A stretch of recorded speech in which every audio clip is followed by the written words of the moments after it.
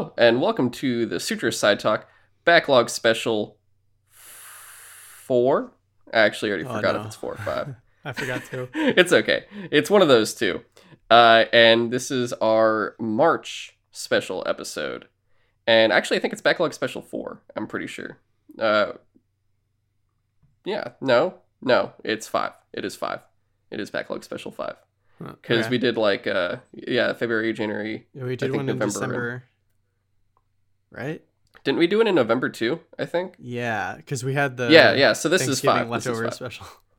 Yeah. All right, guys, off to a great start so far. Yeah. But we have a bit of a switch up. And, of course, I'm Kamran, sorry. And here with me is James Seelig, of course. Hello. And we did a switch up. So you're getting this today on Monday. And our normal episode, our episode 93 or 92, 92 will be coming out on Thursday. We just had to do a quick switch up, but otherwise you'll still get that this week with all the news and everything. But instead, coming first at you is our monthly backlog special, where we get to catch up on what we've been watching and what we've been playing. And James, do you want to start us off with this? Because we're gonna try to keep it to an hour and a half, and then just see how much we can get out in that time. Yeah, I can go first. So, I finally, a while ago at this point, but I finally got through the Clone Wars animated series. And you know what? Everyone was right. After the first few seasons of boring stuff, it gets really fucking good. Yeah, man. I think where the turning point for me was when they got to the Father of the Force storyline, where they just Anakin and Ahsoka got and Obi-Wan, right? I forgot he was there. They got stranded on some planet that was made of the Force, basically, and it was the home of the Father of the Force, who essentially seemed to be a living embodiment of the Force itself, and then his two children, his daughter, who was supposed to be a representative of the light side, and his son, who was definitely supposed to be representative of the dark side. And I was so fascinated that they both siblings give glimpses of the future to Anakin and Ahsoka. And Ahsoka, she turns evil for the episode, and she's like, I have to murder Anakin because I can't let this happen. And Anakin's like, that I would never turn into a monster like that. I refuse to believe something like that. I just thought that was so interesting. And especially once they bring back Darth Maul and his whole storyline, especially with his brother Savage and his witch queen mother, whatever you want to call her, the Night Mother, and he became quite the villain. And then, dude, the scene when Sidious finds out that he's still alive and he comes to kill him and he murders Savage in front of him, I was like, holy shit, Sidious is terrifying. Yeah. And yeah, the whole last season was minus the Disney Plus season. Yeah, the Disney Plus season, but which, by the way, it's so frustrating how it's labeled on Disney Plus, because the thumbnail for the entire series now is just called, it says Star Wars Clone Wars the final season. So I was like, oh, this has to be just the last season. I don't want to jump to that. So I spent 5 or 10 minutes, probably just 5 minutes, looking for the rest of the series until I found out that oh no, it's just all under that. Oh, it says 7 seasons on it. Yeah. Yeah, and I was just like, what the fuck? Why? But so I definitely. You watched the movie first, right? I did. I watched that Wasn't it great? It's okay. It's so bad. It's just I couldn't stand most of the episodes early on that revolved around R2-D2 and C-3PO, because it was all very, very childish, and I get it. It's a kid's show. Yeah, also that's fucking stupid. It's so weird that I hated Ahsoka in the beginning, because she kept saying shit like R2E and she was the worst character, yeah. But by the end of the series, dude, she's one of my favorite characters in all of Star Wars. It's amazing. And I see what you mean, though, at this point, that for the last season, the only storyline that was just kind of okay was Ahsoka's storyline. That up until that middle tier Coruscant repair shop, it really didn't come back or help at all. But then once she goes and she meets Anakin again, and you see the last time they see each other before he becomes Darth Vader. I was just like, this is heartbreaking because Yeah. that this is the last time they're going to see each other. And I love that like half of the last season, like the 3-parter last episodes or whatever, took place during episode 3. Yeah, it's so, oh my god, it's so good the way they do that. It was and, really, really cool. I really right? liked it. And yeah, like, and then when Order 66 happens, and like, dude, the whole storyline where Rex is trying to figure out why like Fives went nuts or whatever, and oh god, the other guy who they thought was dead for a long time, and they found him, and he's like, Oh, Echo? Echo, dude, like that Yeah, was the ARC troopers, man. that was heartbreaking when Fives found out what was going on, and he was killed for it. And you're just like, oh no, he was so close to saving everyone. And yeah, and like Rex, he's broken by that. Like, man, I did not expect the last season to be so emotional, but like, man, they really did a good job transitioning between episode like the Clone Wars show and the movies. And I especially love that last shot where like Anakin walks out on like the snow planet or whatever, and he's looking at the wreckage of the ship that Ahsoka was on, and he just assumes that she's dead. And he's full on Darth Vader at that point. He's got the suit and the lightsaber. Well, I don't see why he would have done the lightsaber, I guess. I don't know. I just really liked that shot. So, yeah, everyone was right. Clone Wars is really good past season 3. Told you, man. There's so much. It's just so rich with like all this stuff. And the best part too is like all the characters that are in it, they'll be like in an episode and they'll just reappear like 2 seasons later, or they'll just be all over the place out of nowhere. Like one thing that was very interesting, like the first season, remember that Toydarian king? It's like he's like the Watto race. Yeah. He like Yoda comes to him. It's like between Asajj Ventress and Yoda, and they're trying to get like his favor. And he's like, "Oh, a Jedi is not worth like 100 battle droids, more like 1,000 and stuff." And like, Ventress goes to kill him, and Yoda stops her and stuff. But like, he's only there, and then you see him again way later because Savage Opress just straight up goes to assassinate him under Count Dooku basically. Yeah. Is like, "What have you done?" And then stuff. He just breaks his neck, and he's like, "Well, oh well." But it's like all these weird connections and stuff. And there's honestly, if you watch it, there's a lot of great references to like non-Star Wars stuff. Like, did you watch the Kaiju episode? In one season, there was like a giant rampaging monster at one point, and it's because Dave Filoni's like a Godzilla fan and stuff. Oh, I don't remember that. Yeah, and I forget which season it is, but yeah, there's like a giant monster rampage. There's that ice episode, the Ice Planet episode, where it's like the Senate, like there's the race of people that are part of the Republic, and then there's like more local native type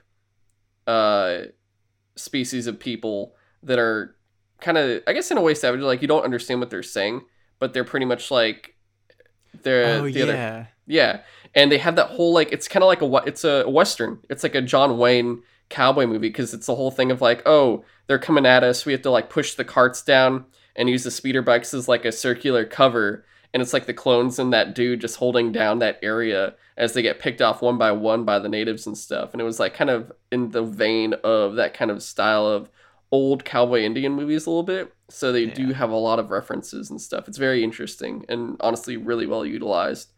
But I'm glad you finally got through it, dude. It's also really interesting to see the art style just like evolve throughout the seasons. Like it's still kind of claymation. Well, I shouldn't say claymation.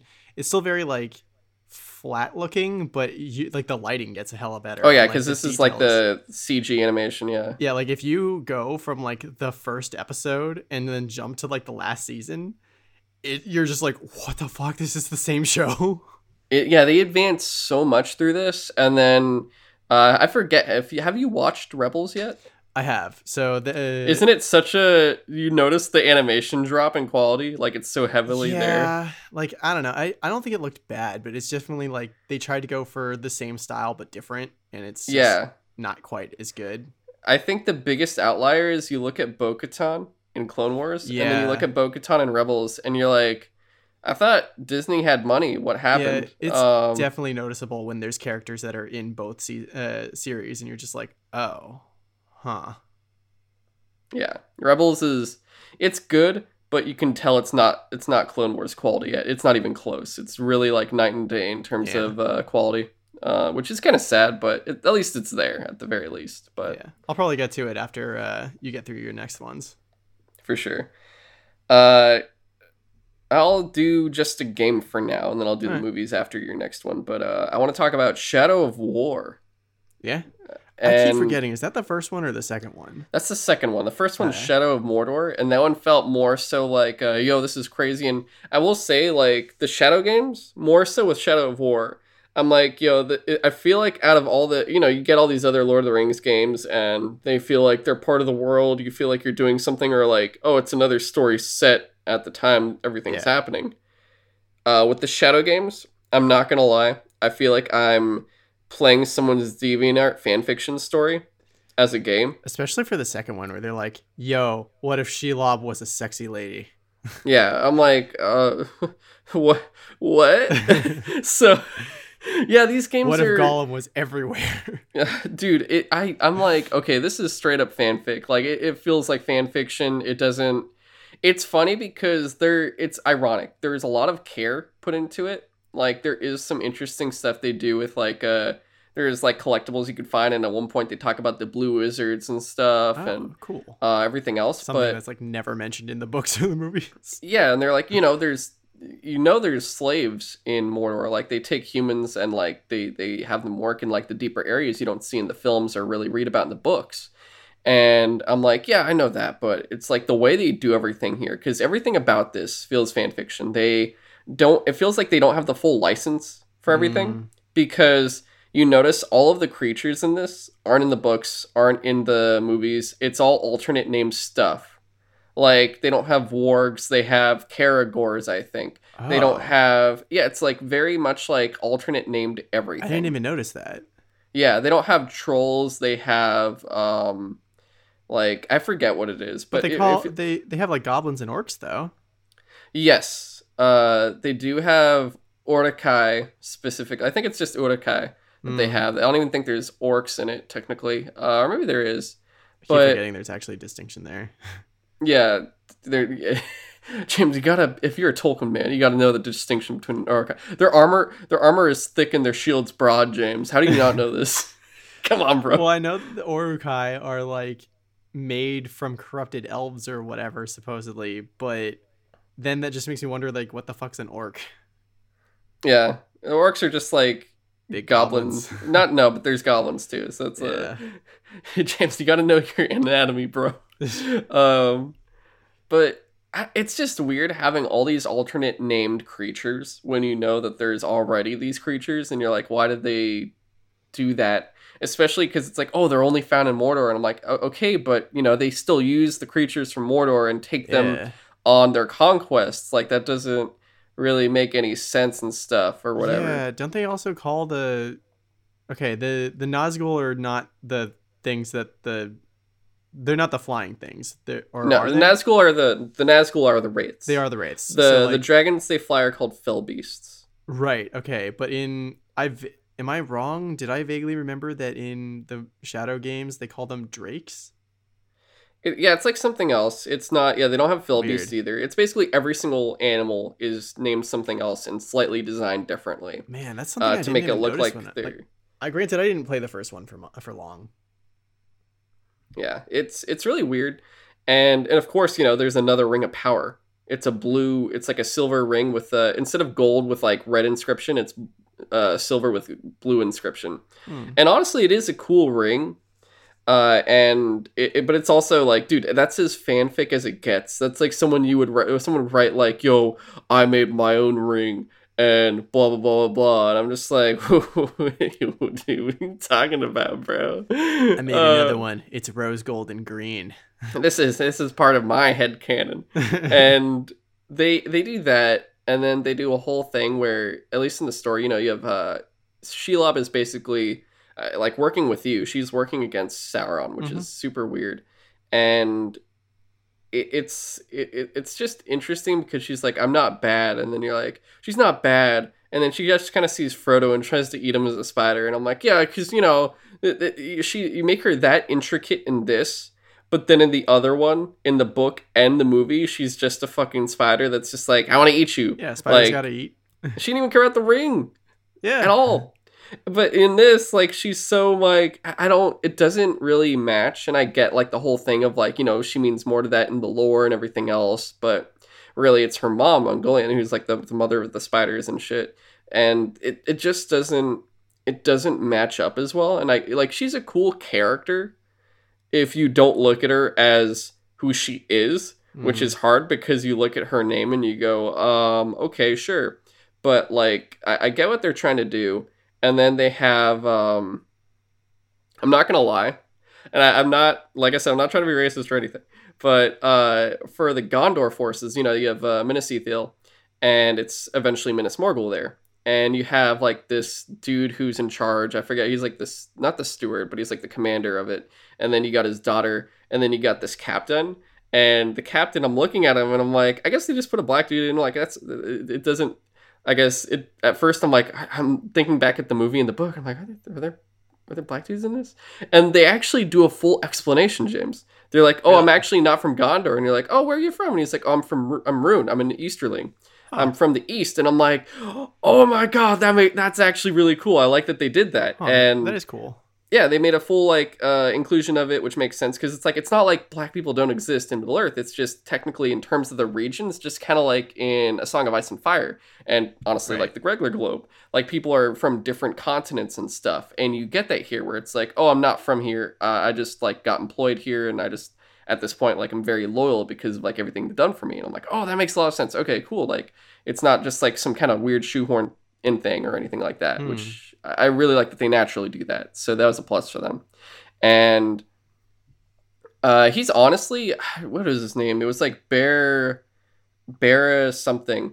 Because honestly, it's been a while since I played this, and it was like I already forgot all the Gondor people's names, honestly, in both games. Like besides, I almost forgot his name. Besides Talion, the main character. Forgot everyone's names. Talion, and it was like Barra some, I can't remember. It's Barra something. He's like the only cool character, honestly, because you have like DLC with him that honestly is meaningless, but at least like his dialogue is kind of interesting. Uh, you're like going through and you're helping defend Minas Ithil, and then you're going to these different areas and like trying to conquer them. So it's doing the whole thing all over again, where you're like, oh, I need to go and uh build an army of orcs and stuff. And I think the very first orc you take over, what's his name, Ratbag, in the first game, comes back in this, and he like becomes one of your generals or something. That's kind of funny. Yeah, because you work with this other big dude, and they like, one of them betrays you, and it's like, oh, now you get the. It's interesting because with the orc storyline, it kind of just shows you how it works with the conquest and managing your kingdoms, because eventually, like, they can either, if something happens, one of them can betray you, and they'll take over, and then you have to start all over again, Hmm. and it's like this whole thing, and it's fine. It's just after a while, it gets kind of I would say a mix of grindy and Hmm. menial because it gets very repetitive. Like the Ah. gameplay is cool, and I think it was more interesting in Shadow of Mordor because Shadow of Mordor didn't feel as big. Like it was like you got your stuff done, you did your stuff, and it was just kind of done. Whereas this one is like, oh, you got to keep going, keep conquering, doing all this Hmm. stuff. It takes quite some time, and I'm like, this is one of those things. It could be, once again, I feel like I'm coming from a very skewed perspective because I'm like, I'm going from game to game. I'm just knocking out these games left and right. I'm not really here to take my time. and I'm just trying to get through it. So I could be completely wrong here. Like, I want to make sure that's said. But for the most part, it was one of those, like, are you really respecting our time on this kind of thing? Like, it feels like you're kind of abusing it, just like Odyssey did a bit, which I'll talk about eventually.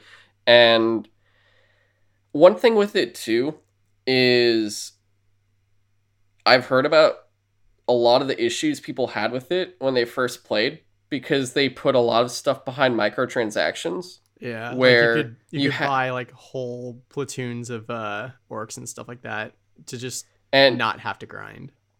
yeah, it's like, oh, you have to grind through to do everything, or you could buy your way through it. And it's like, dude, you have to pay money to progress in the game that you already paid for. That's a single player game. Yeah, and I'm like, dude, that is so fucked up. That is incredibly fucked up. And I still felt that. Like, I was like, I don't know if they really fixed it or not, because I still felt like I was grinding and I was getting tired. I remember hearing that they removed those microtransactions at some point because there was so much fan backlash. But, like, they never fixed it. Yeah, it sounds like they didn't really fix the grind. They just took out the microtransactions. Oh, yeah, because technically, I didn't finish the game. Really? So I got through the story. I did everything, and like, you have this story with Idriel, the elf, who's like the Blade of Galadriel, and you have Barad. I'm gonna call him Barador because I don't remember what his name is anymore. Or no, Baranor. I think it's Baranor. We're gonna go with that. His name is now Baranor. The captain of the guard of like Minas Ithil and stuff, and like, they're the two biggest characters besides this. I forget what her name is, but she's like the lieutenant, or like the commander's daughter, and she's like another Gondor soldier. But you're helping them out, and then eventually, you know, Minas Ithil falls and becomes Minas Morgul. The Witch King becomes like the head, and at one point you actually kill one of the Nazgul, and they're like dead. And you also get to kind of see the past of all these other Nazgul. You see who was who. Like, one was king of, I want to say Rohan or something at one point, and he succumbed to the ring. Two of the Nazgul are actually sisters, and they are from a very far away land in the east that's actually like an Asian land. Like, they're Asian. And I'm like, what? That's interesting, but they end up killing their dad and succumbing to it. It's very weird. It's like, it does the whole thing of like the Sauron disguise, where he's like an elf. That's how he tricks Celebrimbor into making the rings. He disguises himself as an elf to work with them, and then he's like, he betrays them and stuff. And I'm just kind of like, yo, we're getting, with all the different origins of the Nazgul, it very much feels like, it's like kind of cool seeing it, but also I'm like, okay, we're getting like real fanfic here right now, because I'm like, did the estate help you write this? I don't feel like the estate helped you write any of this game. Yeah, and when I say the estate, I mean the estate of J.R.R. Tolkien. Right. Like, I thought the Nazgul were all like human kings. Yes. And they are. It's just like random people, I guess. Well, it's weird. I don't know. It's very weird. It's very confusing. And I'm like, wait, so not even all the Nazgul are dudes? And I'm like, two are not even queens. They're like princess sister twins. And I'm like, they didn't read the book. I'm like, what are you talking about? I'm like, I don't remember them looking like that in the, it was either, okay, if I'm trying to remember as correctly as possible. I think the Nazgul, the way they make the Nazgul in this one is the Nazgul aren't really specific people anymore. They're a mantle at that point. Cause I'm trying to remember if the Nazgul actually come to that land in the east, where the daughters actually kill the Nazgul and they take the rings. I want to say that's what happened, and then they become it, so that's why that's their workaround for it. But it still was just kind of like, why though? Like, where did that come from? How did that even occur? Yeah, that's super weird. Now I remember. They do it really weird, because one of the kings is Helm's Deep, the guy that created Helm's Deep. They're like, oh, he's a Nazgul. And I'm like, is he though? Was he? I don't think he was. Like, I'm pretty sure he wasn't in the actual lore. Like, it was just super weird. And I'm not gonna get more into it because it's like we're just getting into the super like lore aspects here.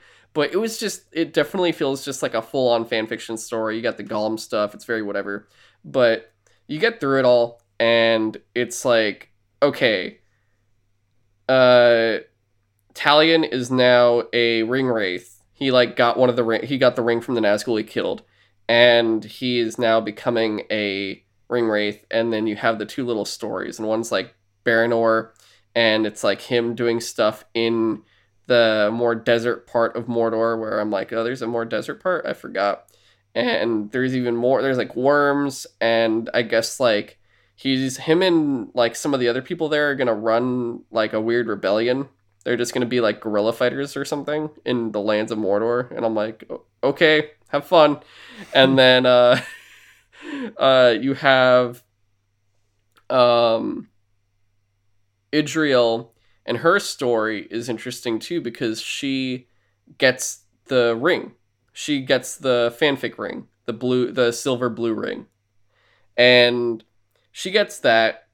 Talion becomes a ringworth. Celebrimbor gets merged with Sauron, and together they become the Eye of Sauron. What? Yeah. So Celebrimbor is part of Sauron, and the way it works is the Eye of Sauron isn't even fully Sauron. They're basically in an eternal duel or What? something.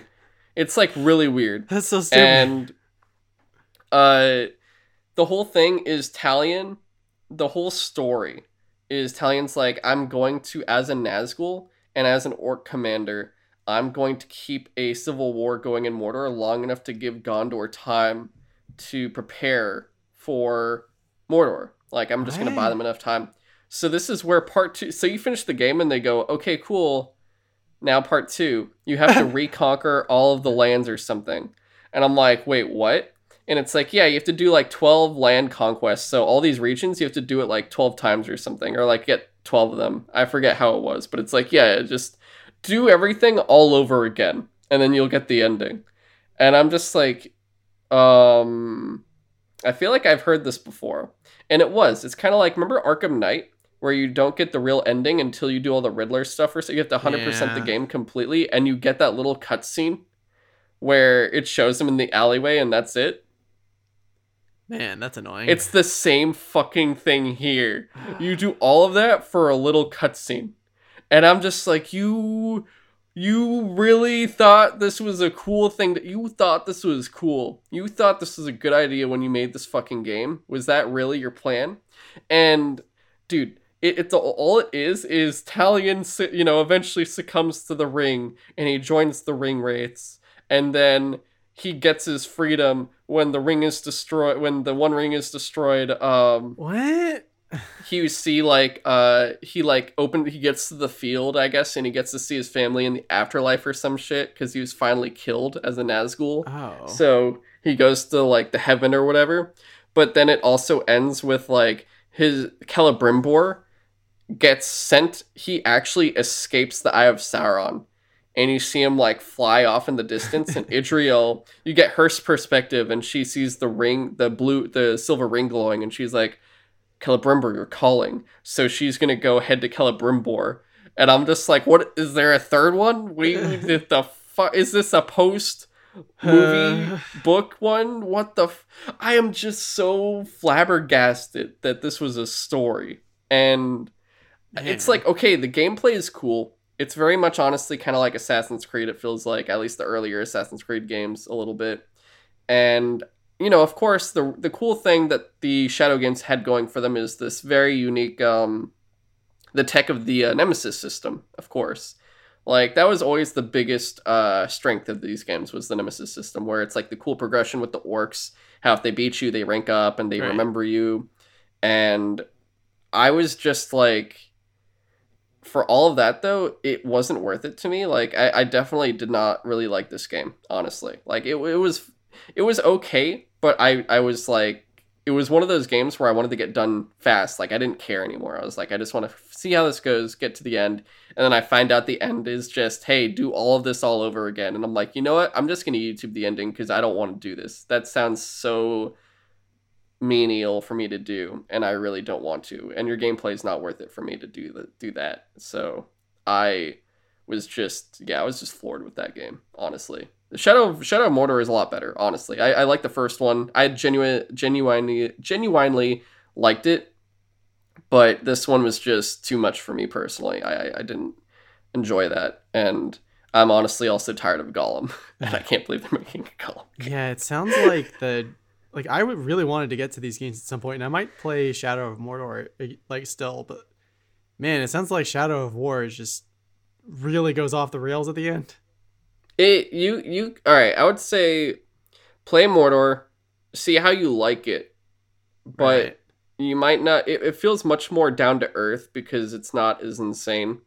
When you get to War, though, they go off the rails completely, Mm. and I don't know. I would say, yeah, just try Mordor. If you like it enough and you really, really love it, then I would say try War. But even then, it's still going to be, you're going to feel like you're going to grind at a certain point, Mm. and it's going to hit you. And when it does, you're just like, do I want to actually keep playing this game?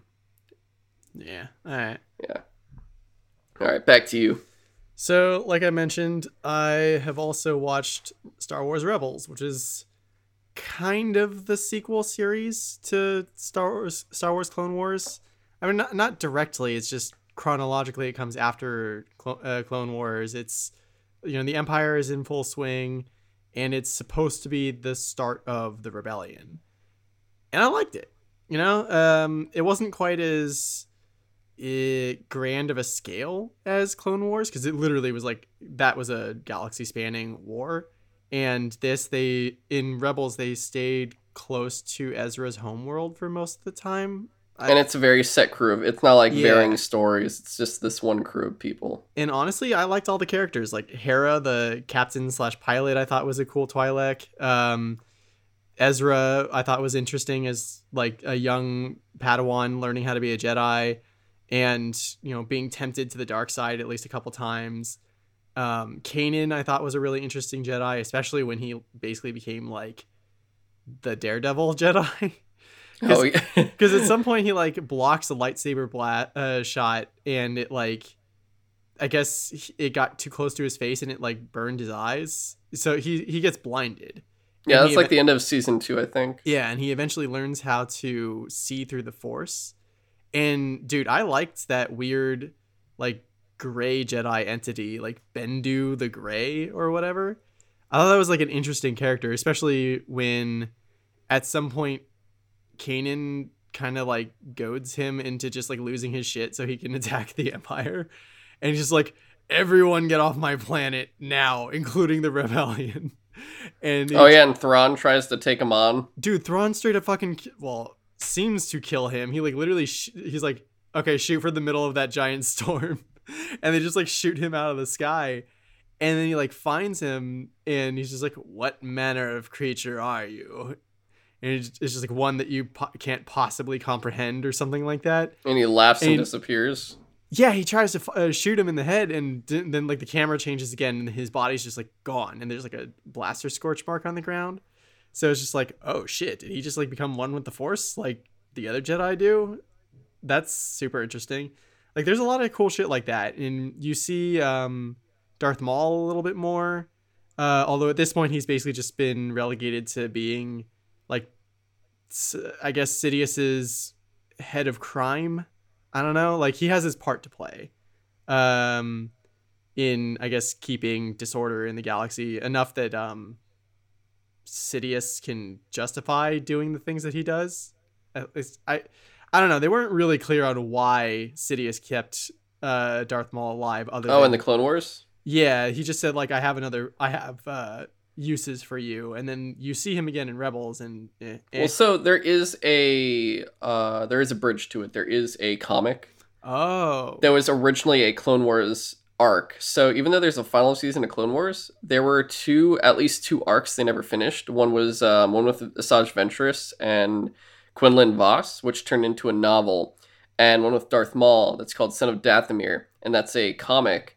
And in it, I think like the Night Mother actually fights Sidious and then dies fighting him and stuff. But Darth Maul escapes again, so he's actually not under Sidious's thumb, but he does do his own conquest still of the underworld, like that he did in Clone Wars. But here's the thing: so they were actually, it's a really interesting timeline. So they do Clone Wars, then they do Son of Dathomir, and in between Dathomir and Rebels is supposed to be the Solo stuff from the movies that they were Oh. going to do in that Solo trilogy. So that's when that happens. Hmm. But Yeah. yeah, and then the oh god, Chopper was that like R2 unit. I don't know if he was an R2. He's the sassy droid. Yeah, and like he was surprisingly funny and characteristic for just a droid that mostly goes like bleep boop. Yeah. And then oh god, what was the other guy, the alien guy? Sev? Zeb, yeah, or something like that. Sev. Yeah. Zevran, I think. Yeah. And like he had an interesting storyline, and like he ended up finding like a new home world for his people because the Empire tried to like basically eradicate them. I think my only complaint. Oh, also, I guess before I get to this, I love that they brought Thrawn out from the extended universe into this show and made him like kind of not a terrifying villain, but like an imposing one, because he just like, especially because they keep true to the whole thing of like he uses cultures to take out his enemies. like he studies the aliens that he, or the people that he is, what's the word, told to like subjugate or whatever, and he uses their culture and their practices against them and stuff like that, or just like if he can't, he'll just like eradicate them entirely. And it's interesting that he's not only he always has like a plan for anything, but it's just interesting that he is one of the few alien, like non-human people in the Empire, and he's like really high rank. Like that tells you how important he is, that like he got past the Emperor's like prejudice against non-humans to be like a grand admiral. Like even then too, I mean, he's a very special case too, because he's not a normal alien. Like he's a Chiss, and they're not even from the galaxy really. They're from apparently they're from another galaxy or something like that. Yeah, because you never see another Chiss anywhere. They're very rare. I forget if they're either they're in the Outer Rim, or they could be potentially from a neighboring galaxy. Just like about the Yuzong Vong, right? That sounds familiar. They're the expanded universe stuff in the books. Like they're straight up it's like post Return of the Jedi, and it's like during the time when the Republic and the Imperial Remnant have been kind of at odds for a while. The Yuzong Vong come from another galaxy and invade this galaxy to the point where it's just like, oh god, they're not even from here. What is this race of people? And like everyone has to band together from that galaxy to fight them, including the Imperials. But yeah, and then I forget if he is that kind of thing.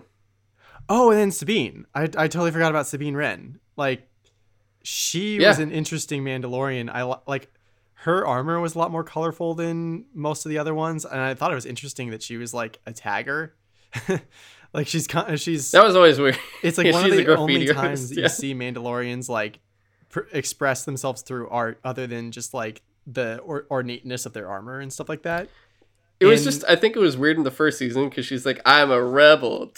Yeah. And you're just like, okay. Sure. And I thought it was so interesting that like the reason why she like she was initially in the Imperial Academy or whatever to be a pilot, and she's like apparently brilliant, so she was used to design a weapon that like could be used against like Mandalorians, and she was like, oh, they'll never actually use this, and then they did, and she was just like, holy fuck, the Empire, they're full of monsters, and they used me to make a weapon against my own people. And she like really couldn't forgive herself for that, and she like her family basically exiled her until there was a point where she came back and was like, we need your help.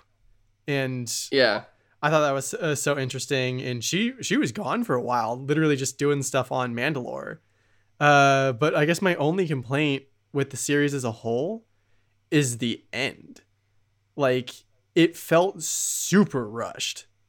Like it honestly felt like Disney for some reason just like canceled it, and we're like, okay, we'll just have Sabine narrate all the shit that's supposed to happen between this episode and like episode 4 of Star Wars.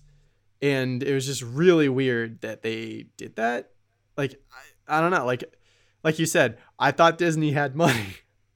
And they just I were feel like like, so let's they not were finish trying to this. rush in because you had your Clone Wars show, and then they got Clone Wars, and they looked at it when they got Lucasfilm, and they said, we don't have time for this anymore. Let's get to Oh, Rebels, and then you get Rebels, and they're in the middle now of their sequel trilogy, and they're like, this is great, but we need to get to the sequel stuff now. So then they had to sideline this for Resistance, their next show, which was only 2 seasons. And I think each one takes place in between a movie. I could be wrong. Honestly, I don't know. And I hmm. honestly don't care that much either because I just don't care about that show. Yeah, Like, that was also, if you look at that one, I didn't even bother watching it. Because, one, it definitely feels like it's a different audience. Like, I mean, obviously it's for kids. It seems like that one was, I think it was put on, like, the kids' channel for Disney, and the animation is just not even the same as even Rebels and Clone Wars. yeah. Like, at least Clone Wars and Rebels feel similar. This one was just like, never mind. I'm like, you know what, I'm just gonna skip this one. It's okay, that's all right. Yeah. And It's it's not meant for me anyway. It's like it's okay. interesting that Ezra learned how to communicate with basically any animal through the Force, and there's like space whales with their own hyperdrives, but it's really weird because like the last thing you see of Ezra is like he's on a ship with Thrawn. He's like trying to save the rest of the rebellion because Thrawn's like about to just destroy them in his Star Destroyer or whatever. And just like a bunch of those space whales show up, and Ezra gets them to like latch onto the Star Destroyer. It just like hyperspace jump them away to somewhere, and that's it. And so that's why I'm now really interested in that Ahsoka show that they're gonna do, because depending on when it is when it takes place, because she said in the Mandalorian, like, where is Thrawn? So like, are we gonna get answers to that event Mm-hmm. finally? So I think the Ahsoka show will be a spiritual sequel to Rebels because Mm, you were. I already know. Like, I feel like we're gonna get Ahsoka, of course, and it seems like we're gonna get Thrawn. We're probably gonna get. We'll see Ezra because it'll be what happened to Ezra, and we'll have Sabine. So we'll get actual live action casting for those three characters. So we already got Rosario Dawson as Ahsoka, right. which is perfect. Yeah. But yeah, Sabine, Ezra, and Thrawn will be cast for live action, which is gonna be really cool. Like, I just have to assume that's what's gonna happen. And then I'm curious for if they decide to also add in Hera, but I don't know if they will. But I mean, I'm fine if they don't. It's understandable. Yeah. But for sure, like, it just seems like the ones they have to have is going to be Sabine, Ezra, and Thrawn for sure. For sure. But I'm glad you enjoyed it for the most part. Yeah. And yeah, it's Kanan too is interesting because I feel like he is a Disney version of Cal Katarn from the expanded, like, Oh, okay. yeah, from the Star Wars video games, like Dark Forces and whatever. I forget what they were called, but like, those older Star Wars games. Who is kind of like, just like Dash Rendar was like video game Han Solo, Cal Katarn was video game Luke Skywalker, Hmm. but Oh, still okay. part of that canon and stuff, and fit in with everything there.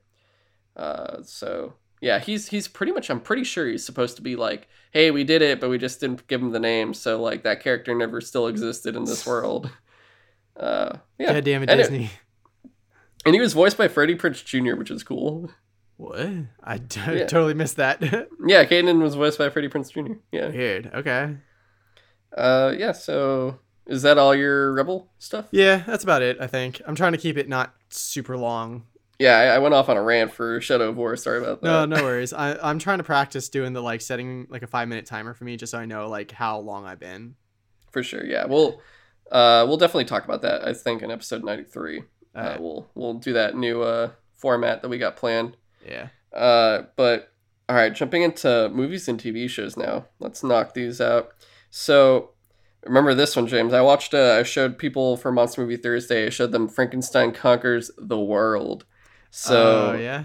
dude, it was great watching it again. Just like seeing them take a Germanic story of Frankenstein and kind of keep it there, where it's like, oh, the Nazi scientists or whatever Yeah. during World War II got this heart of Frankenstein. They had Frankenstein. They took his heart, and it somehow made it to Japan. And this is where it gets crazy. The heart grows into a person. Yeah, I love they explain like oh god, it's like any part of Frankenstein can make a new whole Frankenstein. So apparently Frankenstein's a starfish. Yeah, and you can make multiple Frankensteins because, yeah, if you cut them in half, now you have two different Frankensteins. Yeah, it And actually becomes a plot point later that's like we can't just explode him because what if like we then have like 1,000 Frankensteins? oh, they're just running around. And he was going to be a normal Frankenstein, but he was hit by the radiation. I think wasn't it the bombs? Wasn't that what I occurred? don't remember. Something happened that got the heart irradiated. So it allowed it to grow into a boy who turned into a man who turned into a very, very, very large man. And, he's in Japan, and people at first, scientists are taking care of him. He breaks out because he gets too big, and people were like, oh, we could make money off him potentially. And it was either that or the press just got a little too much with him. And they start blaming him for all these deaths in the mountainous areas of Japan. And then it turns out that there's an actual monster. And this is actually your intro to Oh, I Baragon. forgot about that. I think I was thinking of Godzilla or no, War of the Gargantuas. Yeah, that's in the sequel. But yeah, you get Baragon, who's in Destroy All Monsters. So you get another, the reason we're doing this because it's all these one shots that also eventually all these one shots lead to the Destroy All Monsters movie, which is the big monster royale and stuff. And like I said, you get the interesting monsters that aren't from the Godzilla movies, like Baragon, Varan, Manda, and you see them all. And yeah, and like I said, Varan the Unbelievable. That movie was horrible. It's just bad. Etrigan is interesting, and Manda's barely in it, to be honest. And then you have this, and this is probably of the three the best one. And Baragon definitely he's just utilized, and he doesn't have the biggest part, but it's oh, hey, here's the monster, and Frankenstein fights him and beats him. I think he kills him, but it ends with them fighting, I think, at the volcano. Yeah, and he just falls into the volcano and it's just oh, well, not a problem anymore. Yeah, and I think his hand gets cut off at one point too, and it crawls away or something. Wasn't that it? No, I just remember that at some point, because of the sequel War of the Gargantuas, there's two of them, and they're I think it was he lost an arm, and that's what happens. yeah, and they're just now there's two, and they're fighting each other. Should I just knock that one out since Yeah, we're already why talking not? about it? Yeah. So yeah, also watch War Gargantuas later on, but that one straight up is yeah, his arm fell off and grew up into another kaiju, and they changed his design because in the first movie he looks just like a giant man. In this one, he looks like a hairy apey beast. He looks like a Sasquatch. Yeah, and he's a brown monster, and I think his name is Sanda. At this, they rename him Sanda, and the other one is called Jira or something. I forget. There was an G? aquatic one or whatever. They find him under the water initially. And it's funny because this one is one is docile. The Frankenstein one is docile. He's very peaceful. And the other one is just straight up I want to eat people. I really want to just eat people. So all these people start disappearing again. Yeah. And I love his face. So wasn't it his face is underwater and he's oh boy. Yeah. He's ready to eat someone. It was one of the first things you see in the movie is a fisherman is on his boat and he looks over the side of his boat and there's a dude under the water just going He's smiling oh hey, yeah, and he's oh no. This scares the shit out of the fisherman. And then yeah, he gets straight up eaten. And I think the funniest part though was the singing. I'm talking about that scene where it's that woman performing and she's singing a song, and then what's his face the evil one comes out behind her and everyone's oh my god. Oh yeah. Oh, I forgot about that. Yeah, they're on a rooftop somewhere. And dude, that's the best part of that movie, I think, is because it's so random because he just comes out and he's just at first kind of I love this song, whoop, and he just grabs her. And doesn't she survive because they shine a light on him I don't and remember. they can't stand the light?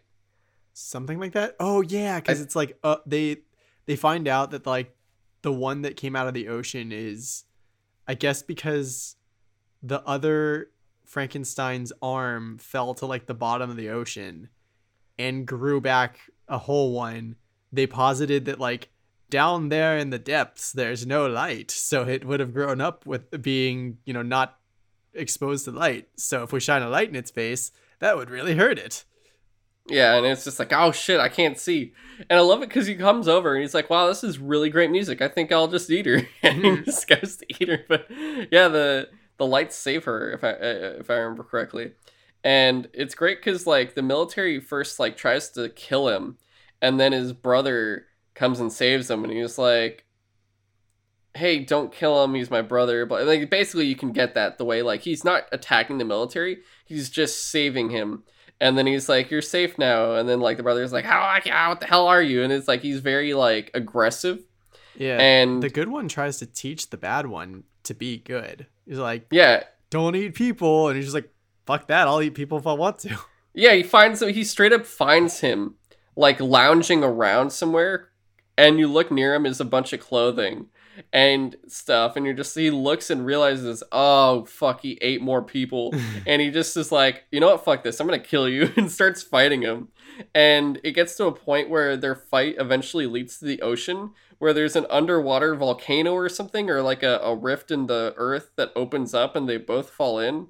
Isn't that what happens? Like they both die like at this hole. And one thing I did like is their roars are completely different. Yeah. Because the green one is very much like, ah, ah! Like it's just like a more of like a weird screech, where the other one's more like deeper and I guess controlled. Like you could tell which one has the more docile attack roar and the one that has like the much more aggressive, just like psychotic roar. But yeah, 2 movies, good times. Honestly, of the one-shot kaiju movies, I would highly suggest those ones. Like, if I could tell you to watch any of the like non-Godzilla old Japanese monster movies, watch like Rodan, Mothra, the Frankenstein Conquers the World, and War of the Gargantuas. Those 4 are really good. But these 2 are great because they're like the only 2 that actually follow up with each other, even though they kind of feel different because they completely changed the designs and stuff. But definitely. Also, dude, we watched Godzilla vs. Mechagodzilla. Oh yeah. Yeah, the original one, and you know it's a great time with that. It's the intro to seeing Mechagodzilla for the first time, and people are curious too because like that movie is very much creating some theories for Godzilla vs. Kong, because the whole thing with Godzilla vs. Mechagodzilla, why it's so interesting is because in the beginning you see Godzilla like at this point in the Showa era, Godzilla's become like a hero. He always helps the humans and stops the bad, like the more hostile evil monsters. And in this one, like he's straight up just destroying stuff again. And they're like, why is Godzilla destroying stuff? And then you see Anguirus come up and you're like, why is Godzilla fighting Anguirus? And which also has the scene where like he practically breaks off a part of Anguirus's like mouth, and it's like horrifying. And it's honestly, Godzilla vs. Mechagodzilla is single-handedly the bloodiest Godzilla movie in existence, I would say personally. Yeah. I would, if you guys want to see a lot of blood, that's the movie to watch. In which, you know, it's funny looking back, James, growing up, all my, you know, my family was very strict with me when I was really little. Like, you can't watch PG-13 movies. When I was older, you can't watch R movies. Like, it was all this restrictive stuff. They don't want me to watch anything. Here I am watching Godzilla vs. Mechagodzilla, and I'm seeing all this fucking blood. And I'm just like, well, you know, I guess because it's this, it's okay. Like, I don't know how that worked, but sure. It's all fake. And yeah, you know, it's as long as it's not a human bleeding, it's fine. Even though there's like straight up red blood gushing out, you know, it's okay. That's why all the like 90s and 80s kids cartoons, the enemies had to be like robots or some bullshit. That's true. But you know, you see Batman bleed in the animated series, so there's always that too. It's very true. It did it. Yeah, the animated series is very, they did a good job with their stuff. It's so good. But you learn that Godzilla is actually Mechagodzilla. So Mechagodzilla is wearing like a Godzilla skin, and he's actually a robot underneath. And he's also being controlled by gorilla, human alien, monkey beast aliens. What? Like, it's, you don't remember this? It's like gorilla. I don't remember them being like gorilla people. I remember them being aliens. Oh yeah, no, there's different sets of aliens depending on the movie. You have like all these different versions, and in this one, it's like humans wearing like these It's humans, and then when they're shot or something happens, their disguise wears off, and they have like a gorilla face. Hmm. And sometimes when they die, like, you see this face, and it's like, and it's so good because you're like, oh no, it's the monkey people from space, and I love it because I think they're my favorite aliens from any of the Godzilla movies. Is definitely the gorilla people, because they're just so ridiculous, especially when they lose their disguises, because they just straight up, I feel like they straight up they just ape out. They're just like, and they straight like attacking people. It's so freaking good, honestly. Like, it's a really good time. But everyone's kind of like, why is Godzilla destroying everything in Godzilla versus Kong? Everyone's like, what if, because we know Mechagodzilla's in the movie, what if it's Mechagodzilla doing it, and like underneath is actually him, and the real Godzilla hasn't been doing this at all the whole time? And part of me is like, oh, that'd be interesting, but also part of me is like, I don't believe it. Like, it would be cool if they did that, but I'm also not convinced that they would do that. Like, I think they're still gonna just keep Mechagodzilla completely separate from that whole like version where he's disguised, and they're gonna keep to the only like, oh yeah, it's like a mech, and he's being piloted by a human, or he's just a complete robot being controlled by a human. Very good question. We'll find out on Wednesday. Yeah.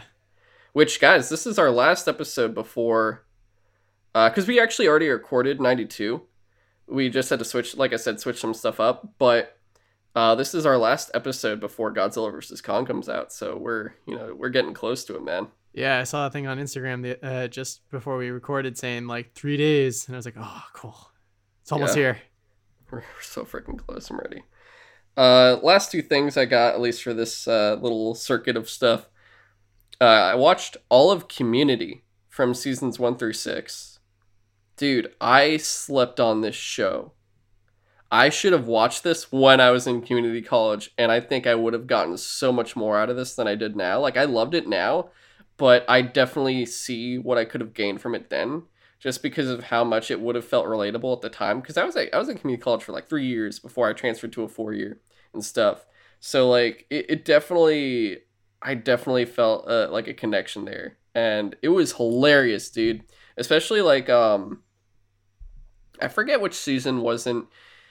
There was some. It's like the first 3 seasons are amazing. Yeah. They're really good. They do a lot of great stuff. The paintball episodes are so fantastic. They're just so ridiculous. Oh yeah, like I love the look on Jeff's face, like in the first paintball episode where he like, it's like they announced that the paintball game is gonna start in like however many minutes. He's like, yeah, I'm too old to play paintball, so I'm just gonna like, I forget what his reasoning was, but he was like, I'm tired, I'm just gonna go take a nap in my car. And he like goes, takes a nap, and he wakes up, and like it's a wasteland. And he's just like, what the hell happened here? And he like finds one of the people from like the study group, and they're just like, wait, you don't know what the prize is? It's like, it's priority registration. He's like, that's it? That's why everyone's going crazy? Like, that's nothing. And he's like, wait a minute. You mean you get to pick your classes before anyone else? You mean I could just put all my classes on one day and not have to come for the rest of the week? And like, it dawns on him that like, oh my god, I could do whatever I want if I get this prize. And it's just like, Jeff, calm down. It's just so funny. Dude, it's so good because like you have I love how he's like, I'm too old for this, and you have Leonard, who is this old guy who's just like, out of the way, losers. Like, he's just straight up an old dude. Like, he's like 70 something probably, but he just acts like a kid the whole time. Yeah. Dude, that show is so great because you have such a weird dynamic. You have Jeff, who is like, he has his own set of issues, among them drinking, but also like, he's just like he's a real lawyer who just never got his license, but he's actually a really good lawyer, which is hilarious. And then freaking Britta is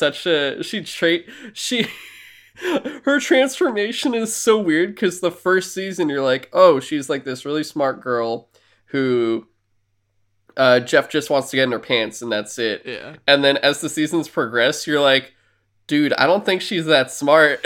No, like, dude, one of my favorite jokes in the entire series was when she like shows up with a bunch of bagels, and she's just like, "Hey guys, I got a bunch of bagels for everyone." They're like, I'm sorry, what did you call them? Like, they're called bagels. It's like, no, they're called bagels, Britta. It's like, guys, I lived in New York for like 4 years. I know how to pronounce bagel. I love that that's her thing. I lived in New York. Like, that's what Yeah. actually she tells. She's like, I lived in New York, so therefore. Yeah. It's Like, and like at the end of the episode, it was like everyone was supposed to have like learned some lesson about how to like just be happy with who you are and stuff like that. And she's like, and I learned not to care about how you guys make fun of me for how I pronounce bagel. And then they just like all start bursting out and laughing. And she's like, okay for a second. And it just like slowly starts to break down into tears. and they still keep laughing. It's so good. Dude, I love that each of these characters are so, like, you have Shirley, Yeah. who's just like she's overly religious, so she's sort of, like, has very weird prejudices on certain things. But like whenever she's like very quiet, but when she gets angry, she's like, "Oh, I'm gonna beat your ass." Yeah. It's so good. Dude, Abed and Troy. Oh Dude, my god. so good. Troy and Abed in the morning. Like, it's like, wait, where are all the cameras? Oh, this isn't a real show. Like, I got here at 6 a.m. Abed's just like insane with the different like story, because I forget isn't he technically like actually slightly on the spectrum? He's probably at least a little bit autistic, because he definitely doesn't quite understand people or like social cues. Like, one of my favorite storylines of his was like, he started making a schedule or recording the times where like he just started noticing that every once in a while the girls in the group treat him like differently on some days.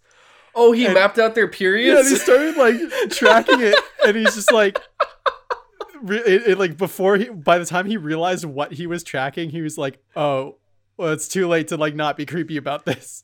So he just was like, might as well put 2 feet in, not just like, Yeah, and like definitely one episode where you see him like really not have like a good grip on reality is like when he and Abed, or he and Troy move in together. They like dedicate an entire room to just being like a blank room called the Imaginarium. That's oh my like god, the Imaginarium. Dr. Spacetime? Yeah, where they play Dr. Spacetime, and like Abed can like completely visualize everything. And like at one point Annie was like playing in the Imaginarium with him, and she's like, listen, you need to start seeing things like how other people see them sometimes. And so as a play thing, she like rearranges some of the machinery that's like just cardboard tubes and shit, and she straight up like breaks Abed's brain for like, dude, doesn't he actually start making sounds? He starts like yeah, he starts making like a really high-pitched like screeching noise, and then just like kind of shuts down, and she's just like, oh shit, I fucking broke Abed. It's just like, I mean, he gets better, but like it's like when she accidentally, wasn't it the Batman, she does something to is it a copy of Batman or something signed by Michael Keaton or something? I don't remember. And she tells Troy, so now Troy's part of it, and they have to figure out what to do about like they like have to hide it, or I forget, there's something about, they have to like do something with it, and it's just they're freaking out over it. But the amount of stuff that happened, because I love that they eventually become roommates. It's so freaking good, dude. My favorite, and I love I think my favorite storyline of all the shows was like the probability episode or whatever, where they're like, oh, let's roll a dice. Are you talking about the one where it's each person went downstairs? Yeah, it's like, let's roll a dice to see who goes to get the pizza, and it's like completely different for each person. And like Troy, he's like, okay, no one do anything, I don't want to miss a thing. Oh, Troy's is the darkest timeline? It's like easily the darkest timeline, because like, oh, like oh god, what was his name? The old guy, Pierce. Pierce like dies. Jeff loses his voice. Like someone loses an eye, And it's just like it's so funny, like the amount of things that go wrong in like 2 minutes, and then like the look on Troy's face when he comes back and like everything's on fire and he's just like, no. Yeah, he's just like so completely broken. And I love that they actually use that timeline. Yeah. Where they're like, and it turns out they're all, you think they're all threatening. Because it's like, doesn't it like the evil versions have goatees, right? Yeah. Don't they do the goatees? And they actually transport to the real one, and then they do a whole thing about getting rid of them, or they never existed. I forget how it goes. Like there Dude, were it's some so clever fucking stories in this show. Yeah, because they bring back the Darkest Timeline, I think, seasons later. Like they do like a hint per season, and then they finally do it, and you're just like, oh my god. And then it's like, oh, they're just alcoholics, and so they're like, half of them are really easy to defeat and stuff. Yeah. Oh, and this one also, I think Annie and Jeff like fully like, I guess, get into a relationship in the Darkest Timeline. Yeah. Because he's not ashamed of like her being a lot younger than he is anymore or something. Oh, huh. Okay. Even though like the whole series is pretty much him kind of going between Annie and Britta half the time until like Britta and Troy go out. Yeah. Which I love Troy of just like, he doesn't know anything. So anytime he finds something new out, it's like a complete and total discovery for him, where he's like, oh my god. Or what's his face? From Reading Rainbow. Oh my god, that was so fucking funny. Like there was like an episode where Pierce was trying to fuck with everyone in like different ways. And so he's trying to make it seem like he's doing nice things, but it's like nice things that would like destroy you. And so he like invites LeVar Burton. Yeah, LeVar Burton. To go like meet Troy, and Troy just like, he sees him and he just like freezes completely. He's just like completely catatonic. LeVar Burton's like trying to talk to him, and like later on it cuts to Troy and he's just like in the bathroom and he's just like screaming, I told him all I want is a picture, you can't disappoint a picture. And just like at the end of the episode, LeVar like sits down with him again and he like tries to like do something. He's like, he just starts singing the Reading Rainbow song. And it makes it worse. I could go just twice starts as to cry. high. He like starts to burst out into tears. He just like runs away sobbing. It was so good. Dude, you know what's not even, I was going to say the worst part, but it's actually the best part about that. After that episode, I straight up went and started listening to that song. And I'm like, yo, I don't care how old you are. That song is amazing. And you should read books. Yeah. It's Dude, so that was good. such a great show. Like just, it's so good. Like trying to introduce kids to books and getting them interested in reading. Like with fucking LeVar Burton. LeVar Burton teaches kids to read. It's the best thing you could ask for. Yeah. But, yeah, dude, that, and did you get to the point where Pierce dies? I don't know. I think so. I know he definitely left the show for a while. Because apparently Chevy Chase is horrible to work with. They all hated him or something.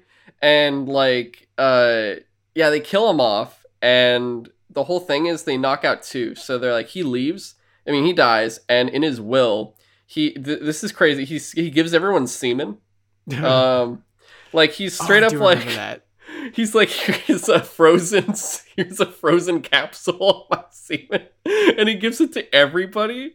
But like for Troy, he's like, Troy, I'm gonna give you my entire fortune. I never had a son, and I forget how it went, but he's like, you have the most you can do, and Troy's like, you don't understand. This is one thing I've always wanted in my life. And it's like, what, to go, like, say it, like, find yourself on a journey around the world? He's like, no, a shit ton of money. This is what I've always wanted. And the whole thing is, like, he has to do an actual voyage around in, like, this specific boat that Pierce had. And the best part about it is, it's like, you know, you need someone to go with you to make sure you actually do it. And he's like, I found the perfect person. And it's LeVar Burton. So LeVar Burton and Troy are going to sail around the world. And I'm just like, dude, I love that. But that's how they get rid of Troy. And I think it was, the whole thing was, their plan was 6 seasons in a movie. Yeah, and Abed kept like saying Abed that. says it throughout the show. Except he keeps, every time he references that, it's because he's like super into that show that was on at the time, Cougar Town. He's just like, that show's great. It's gonna have 6 seasons in a movie. I love that he actually got to go on the set or say he won a contest where he's on it. I fucking I love watched that. I watched that scene. Dude, I love that episode because they have the Is guy that the Scrubs episode? Yeah, because they had the guy who played Ted from Scrubs, the lawyer, and he played Ted from Scrubs. And he goes and he's there with like Abed or whatever for some reason, and he sees oh god, the Courtney Cox, and he's like, wait, how do I remember you or whatever? And well, or was it even him? He definitely sees Courtney Kelso, Cox is though. definitely in Kelso, and then also Jordan from Scrubs as well, because she's in Cougar Town. Right, that's what it was. And but also Courtney Cox, I think, is actually in it for a bit too. She's like in one of the seasons for a little bit. And he's just like, why is everyone here? And he like turns around and sees Kelso, or the actor who played Kelso, and he just like freaks out. Apparently they also had Dr. Meghead, and also I found out because I've been listening to the Real Friends Fake Doctors Fake Doctors Real Friends, the JD and Turk Scrubs podcast, and they actually talk about how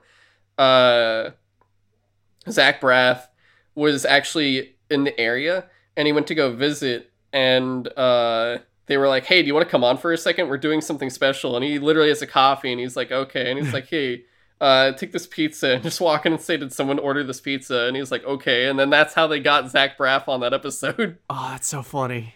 Yeah, he literally was just there by happenstance. It wasn't planned or anything. Oh man, that's so good. It was great. But yeah, so dude, Community, like all these characters, and dude, Annie was great. I love it because all this stuff where they're like, yeah, she does this thing where she's like, ah, and she always does like that shock, like, ah, and it's just so fucking, it's so fucking good. And I love that I did, like, because I was like, I never really knew Alison Brie as an actress before, except in Mad Men. I didn't realize she was in Mad Men, and I'm like, dude, that's the same woman? What? Because it's like she feels a lot older in Mad Men, and then I watched this, and she's supposed to be a college girl, and I'm just like, out of high school, maybe like plus a year or something like that. Yeah, and I look, dude, she's older than us. What? Dude, she looks so good. She's so amazing though. Yeah, dude, she is older than we are. I was like, how, what? And I'm so confused because I'm watching Community, and I'm just like, even then, like, I'm like, no matter what, she's even at that time, like, it's like, oh, dude, she wasn't even actually, like, she couldn't have played that, because it's like, yeah, no, dude, she was in Mad Men at the same time. Like, she's got these complete different roles, and then also she's in Glow, which I'll be talking about right after this. But like, dude, she is hilarious and she's great. Like, I did not really know anything about her, and I'm like, oh my god, I want to watch more stuff with her now, because like I was cracking up with all of her shit in Community. Like, she was hilarious, and all this the Jewish stuff, like when they did like all the Hanukkah shit, I was cracking up. It was great. But I definitely want that movie now. Dude, that would be so good. I really want a Community movie. Like a Community movie at this point. Like, and it makes sense too now, because they could do a whole thing where if they could get because I know the hardest one probably to get is Donald Glover. Probably, yeah. And I think at the time too, because he left to do his rapping career as Childish Gambino. Yeah, and then he's also got Atlanta, that I don't know where that's going right now, because I think also at a certain point too, like he was just depressed for a bit. I think there was some tragedy in his family that occurred, and that makes sense too, how that could change a person. But I think for this movie, it's perfect because it's like Troy returns from his journey around the world. Great. Yeah.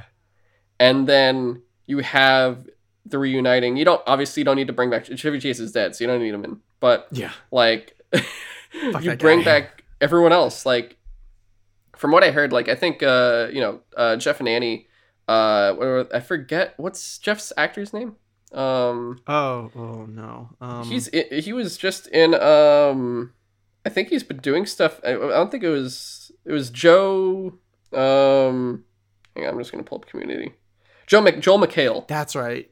Yeah, Joel McHale and Alison Brie have been doing a lot of Netflix stuff. So I feel like if Netflix picked them up, it would be very easy. Because if Community's already on Netflix, like that's how I watch this. If Netflix gets the movie right, and works with the creators and stuff, you got him, you got her already. I feel like it won't be that hard to get the actors for Abed and Shirley, just because it's was it Danny Pudi and Yvette Nicole Brown. Like, I feel like they won't be that hard to acquire. The hard one is going to be Donald Glover. If they can get Donald Glover, like, they're solid. They're good to go. Dude, I they can totally do forgot this. about Senior Chang. Yeah, and It's just like you find what's out up, that bitches? he doesn't even know Spanish. It's like He's been a fake Spanish teacher the whole time. yeah, it's Isn't he a gym teacher now or something? I forget. No, he's a. They made him a math teacher, wasn't that it? wasn't he like like a security guard or something like that? For a while, yeah. Yeah. But I feel like they made him a teacher again. I just can't remember what he's teaching now. But it was interesting because, like, all right, real fast, because I feel like I'm talking about it a bit too much, but like you could definitely see how great the first 2 seasons are. The first 2 seasons are perfection. And then the third season's really great. It's not, I feel like it's not as good, but it's still great there. And then I think season 4 is the weird one. Like, that one I don't think is supposed to be that good. It's like during the writer's strike or something, so you don't have the real creators on it or something like that. But I think Dan Harmon also left the show for a bit because he had his own personal issues too.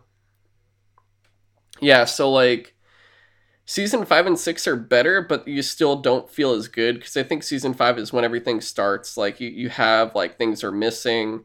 That's when like they do the thing with I think Pierce and eventually Donald Glover leaving, and then I think like halfway through that season.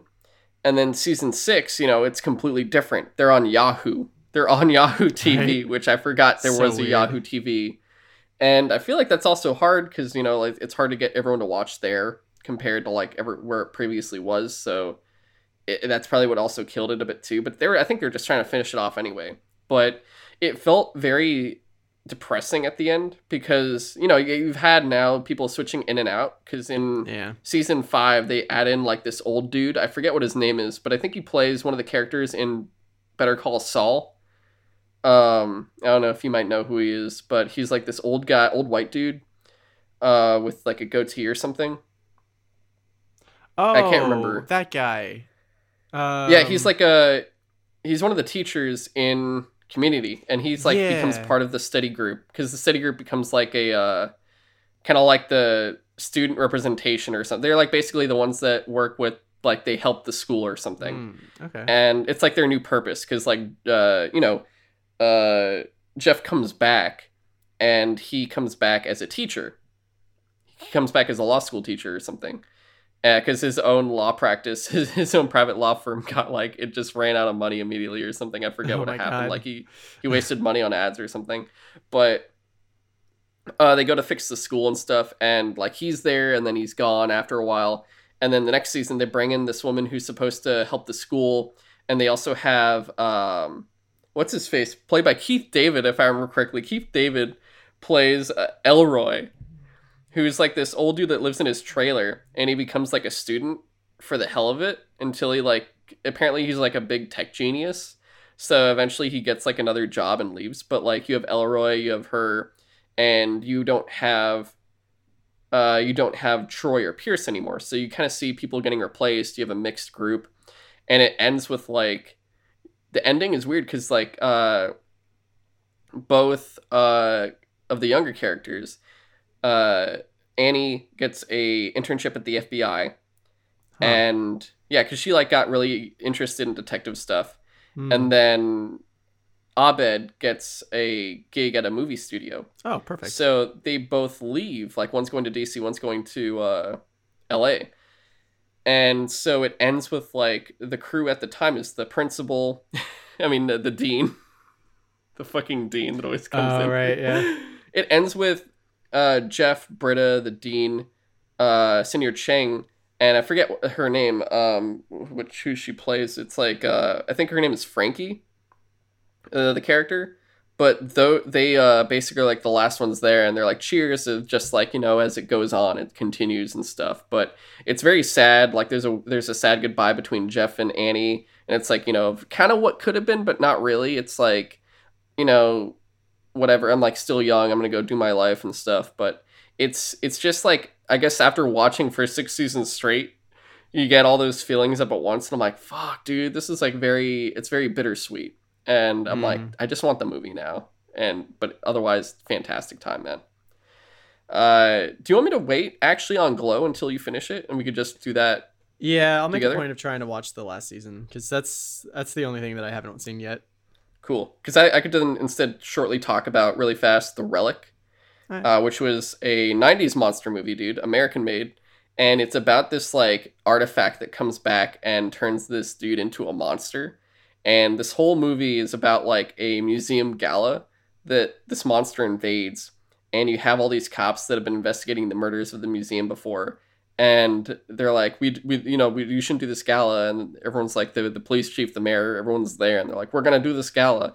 And all it is just about these people trying not to die from this monster, Hmm. and eventually like they kill it off. But it's a really, really cool monster flick that we definitely liked because it was like the last monster movie we did before doubling down on Godzilla to prep for Godzilla versus Kong for our Monster Movie Thursdays. And it's just interesting because like I feel like at this point I'm not tired of Godzilla because I love Godzilla no matter what. I could watch it all day, but I think because we've been doing so many like more classic Japanese older movies so much back to back, like it's going to be fun to reincorporate the more modern random one shot like creature feature monster flicks, all those ones like kind of like this, but it's a really cool, like I said, Relic is like a really cool 90s monster movie where it's like ancient curse from another country comes into America and starts hunting people down. And it's like got the classic like weird looking monster of the time because it's like 90s is like weird with technology at the point, so it just looks weird, but it's really cool if that makes sense Right. in Yeah. terms of like design wise and I guess like graphics and stuff. But it works. It definitely works for what it's got. Honestly, there's not much to say about it. Just like cool monster movie, museum, cops, action, horror, that kind of thing. That's about it. And I will end it there. A different take on a night at the museum. Exactly. Yeah. All right. So what can I talk about real quick? All right. So one of the few games that I've actually finished in a long time, just because it really wasn't that long, Astro's Playroom. Dude, Yo, we could talk about that. Yes. for like a I was waiting on that one. free game just to like showcase like what the PS5 can do. I loved that game. Dude, wasn't it fun? Dude, Like, I did not realize that at this point I had this much nostalgia for PlayStation stuff over the years. And like, I guess I should have seen it coming because I've literally been playing PlayStation since the PlayStation 1. But like, I didn't get really, really into it till the PlayStation 3 because it was more like I would play Daniel's PlayStation 1 or PlayStation 2, but I wouldn't really, I was more like a Nintendo guy at the time. And dude, like, the collectibles that you get in the game that all end up in your like collectibles room, I was getting so nostalgic over like every little thing that they show off, and especially like all the puzzle pieces that you get throughout that game. They fill out this like a mural around the room, and it's so good. Like I want this mural to be like, I want a poster of this mural. It's so good. awesome. Yeah, like Like it just like it literally shows PlayStation history from, oh god, well, like from the everything from the beginning. Like you're Yeah, collecting PlayStation 1, like that's the whole thing. You're collecting all these awesome pieces that basically build out your museum room of the history of PlayStation. It's yeah, so freaking cool. yeah. It's like and then there's like all these different like you'll see references to so many PlayStation games around the world, and it's like little things like in the GPU jungle level, there's like a few astrobots just like sitting around a campfire, and if you don't play Monster Hunter, you're not going to necessarily recognize that they're wearing Monster Hunter gear and they're sitting around a meat spit, which is very Monster Hunter. And it's just like there's so many little references like that like the entire time I was just like, oh my god, I fucking love this. This is this is tugging at all of my PlayStation nostalgia heartstrings in just the right way, and it's not doing it overboard, I guess. Yeah. And one interesting thing, like I don't think either of us have played Astrobot Rescue Mission, right? The VR one, the first one. No, I haven't played that one yet. Yeah. And it is free right now on PlayStation. What is it? Play at home or something. Mm-hmm. That's one of the free games right now. So it's like they're making you rack up where it's like if you do get a VR headset, you're like, oh, I already have a library. I'm good to go.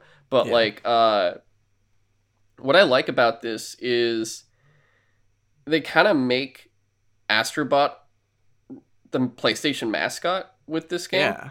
because it kind of over encompasses everything. The only thing that's weird is like it feels weird because they kind of had it before with Sackboy, Yeah. but I guess it wasn't big enough where like this is like it doesn't get too big. It kind of knows where it is. And you could even put Sackboy. I don't know, did they have anything a Little Big Planet in this? I'm sure there has to have been a reference somewhere. I mean, shit, they had a reference to Dreams at some point that I found. Um, I think the problem is like Sackboy is like cute and you can make a mascot out of him, but he's definitely always going to be associated with Media Molecules specifically. Whereas Astrobot, you can just put like a costume on him and he could be anyone. Like there was one. That's true. I mean, I guess because the way I saw it was, Sackboy had all the different outfits, and it was Oh, like I see that's what why you it mean. worked. Yeah, they definitely did try to Yeah, do that. Sure. yeah. Whereas I guess now this makes more sense too, because it's like PS3. I feel like everything was almost ahead of its time when you look at back at that era, because you had Yeah. Mag, which would have worked great now, but Yeah. it didn't Oh work my at that god. time. You have PlayStation Home Yeah. would have worked. Apparently, I don't know if it's a rumor or if it's just people wanting it, but they should bring it back. Dude, they should make a VR PlayStation As a Home. That'd be fucking exactly, great. that's what I'm saying. Make PlayStation Home 2, but in VR. It's perfect for that now. It's like that would actually be amazing. That's genius. Like Yeah. that's why it was way ahead of its time. It's like why does it doesn't feel right? Put that in VR, and you're gonna feel perfect with that. It's like now it makes perfect sense, and it'll work for everything. And it's multiplayer. Oh my god, that's Yeah. genius. Just also, you remember they said you'd have a trophy room, and you never got that trophy room. Yeah, and like they could easily do that. Like if you do that in VR with those new controllers that like are supposed to simulate like touching things with the haptic feedback and whatnot, like you could easily make it be like you literally can walk around your trophy room and just pick shit up and it kind of like feels like it. That'd be cool. Yeah, and Uh, I definitely, I guess going. What were you gonna say? I was just Before gonna I get go back to Astro's Playroom, and because Okay. I mostly just gushed about the nostalgia factor of it, and just like if you But the have gameplay itself, the gameplay like, is super fun, like, and yeah, I was actually really surprised by how cool the features of the PlayStation the new DualSense controller can be, like if people really take advantage of it, because like I feel like a lot of people might, on paper it sounds like too much that like every single step you take makes the controller rumble a little bit, but it wasn't too crazy. And like I don't know, it there was this weird sensation where I played that game for like a day or two, and you can feel the difference when you're walking in sand versus walking on metal versus walking on ice and stuff like that. Like, and it's probably not necessarily simulating exactly what it would feel like to step on those things, but because you can feel a difference when transitioning from one type of ground to another, it tricks your brain into going like, I can feel the world. And yeah, then like I went to play, I think it was Uncharted The Lost Legacy at the time, and it didn't have any of that. And I felt numb. I was like, I can't oh feel wow, anything. It's so weird. yeah, And it really utilizes that. It's like I'm hoping now with all PS5 games, like please, you have to use haptic feedback now. it's Like so it good. needs to happen Yeah, and for like sure. the different like ways that you can use the adaptive triggers to like at one point you use like a bow and you can feel the resistance in the Yeah, thing, but where it really got me was at one point you pick up like a machine gun type thing, and it just like constantly kicks back against your finger and it feels so good and different. And I was just like, shit, I want this to be in every game. I want fucking every weapon in on PlayStation controllers to feel different, and you can do that now. yeah, it feels so freaking good, and like I'm very because obviously this game is a haptic feedback demo for the. It's Absolutely. a dual sense demo, and then just like Rescue Mission is like a PSVR demo. Hmm. I'm very curious what they're gonna do next. If it's like, oh, are we gonna wait for PSVR 2, or are they going to do something else with this? Because it's like they could really make a series out of this. And I mean, obviously you Absolutely. don't want them to go overboard with it, but yeah, it's like the whole thing of like this is kind of like the mascot for PlayStation that they need. And with it, being a mascot, you need it to be present. And Yeah. it's just going to be interesting how they want to utilize that. And honestly, if you're going to do PSVR 2, the way I see it is if you did have PlayStation Home, Astrobots would work great in PlayStation Home. Mm-hmm. Like that would work so freaking well. There's so much you can do there. But yeah, I'm just curious to see what they do next with it and what the next Astrobot would be for sure. Yeah. And I guess one last thing that like really, I don't know, I don't want to say it necessarily surprised me, but I was just like, oh shit, that's actually a really cool feature the PlayStation 5 can do. So I don't know if you got into it, but there are, because I platinumed this. I planned as Okay, well. so Yeah. you must have gotten into the speed run stuff. Yes. So Yes. that's already pretty fun, and it's not like super punishing. The time that you need to get the trophies for that is It did not feel grinding yeah. I didn't feel any grinding with this because it was so short and nice. Like I was like, oh, I could do this. This is fine. Like I could invest some time. But what was interesting was that so I platinumed it and I was like, cool, done with this game. I didn't really delete it yet because it's not that big, so I was just like, whatever, I'll just keep it on there for now. And like a couple weeks later or something like that, at some point later, I got a notification when I turned on my PlayStation saying like, hey, someone on your friends list beat your score on this game, on this speedrun thing. Would you like to try to beat their score? And I was like, okay, sure. Let's see how quickly it can get me to that thing. I click it, and literally in like 2 or 3 seconds, it not only had loaded the game, but went to that exact speedrun thing. And I was just That's awesome. and I was just like, I did holy not shit. try that at all. No. Yeah, and Yeah. like unfortunately that's the only time that's happened on my PlayStation so far, but I was just like, shit, I want this to be a thing. If I have like an arcade game on my PlayStation and it's like I don't know, like if they ever make like a PlayStation 5 version of Res Infinite or something like, not Res, oh god, the Housemarque game. Oh, Resogun. wait, are you talking? Yeah. Yeah, like if they brought out a PlayStation 5 version of Resogun and I get my high score or whatever, and then like a week later someone beats my score and I'm just like, okay, hit the button, bam, I'm right there again, I'm playing that game, and I can like I really liked how quickly it got to that specific challenge, and it just makes me really excited to see what other games could do that for PlayStation.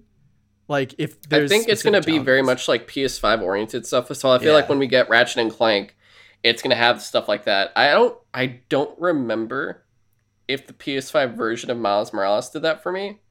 I'm already forgetting. Like I platinumed and basically, I put it away. I was like, all right, Yeah. cool. I did everything, but I don't remember. And I probably won't play Demon's Souls for a while, so it's really probably going to be Ratchet and Clank when I could kind of test that again, or with maybe Returnal when that comes out. I'm not sure. Dude, I can't wait for Returnal.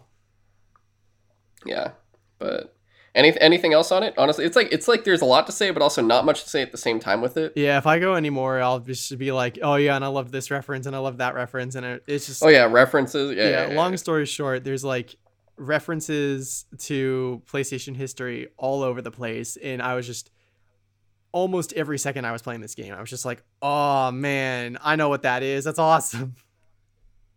Yeah, no, it's a great time, and honestly, I'm glad you talked about that. I forgot that you also play that, so I was like, oh cool, I can knock this out. Thank Yeah. God. Yeah, that's not honestly not too bad. I feel like when we get to games, it's like it takes the equivalent of if I would talk about 5 movies and shows. Yeah. So it's like, okay, well there you go. But I think that's all we got time for. We're about an hour and a half in. We got a decent amount out. Yeah, I think what do we want to call this one? Oh yeah. Oh. March Madness. No. March Madness. Okay, yeah, we could do that. Yeah, screw it. Alright. Let's do March Madness. Why not? Yeah. So this has been our 5th Sutro Sidetalk Backlog special, the March Madness edition, and we will, of course, be back again. Like I said, we'll have episode 92 out on Thursday, and we will have episode 93 and the other 90s episodes out for April, as well as another backlog special that we'll have out eventually. And, you know, we totally forgot to do the vaccination special for Oh. South Park. We'll do that maybe in Oh, one of the other right. episodes we have Oh. time for.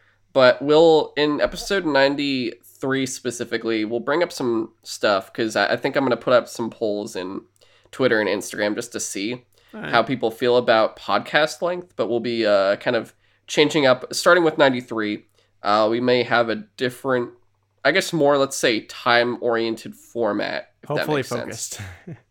Yeah, so we'll definitely talk about it when we get there. But that's all the time we have for this week, though. If you want to, of course, write in to us, you can write in at sutrosidetalk@gmail.com. You can either ask us a question.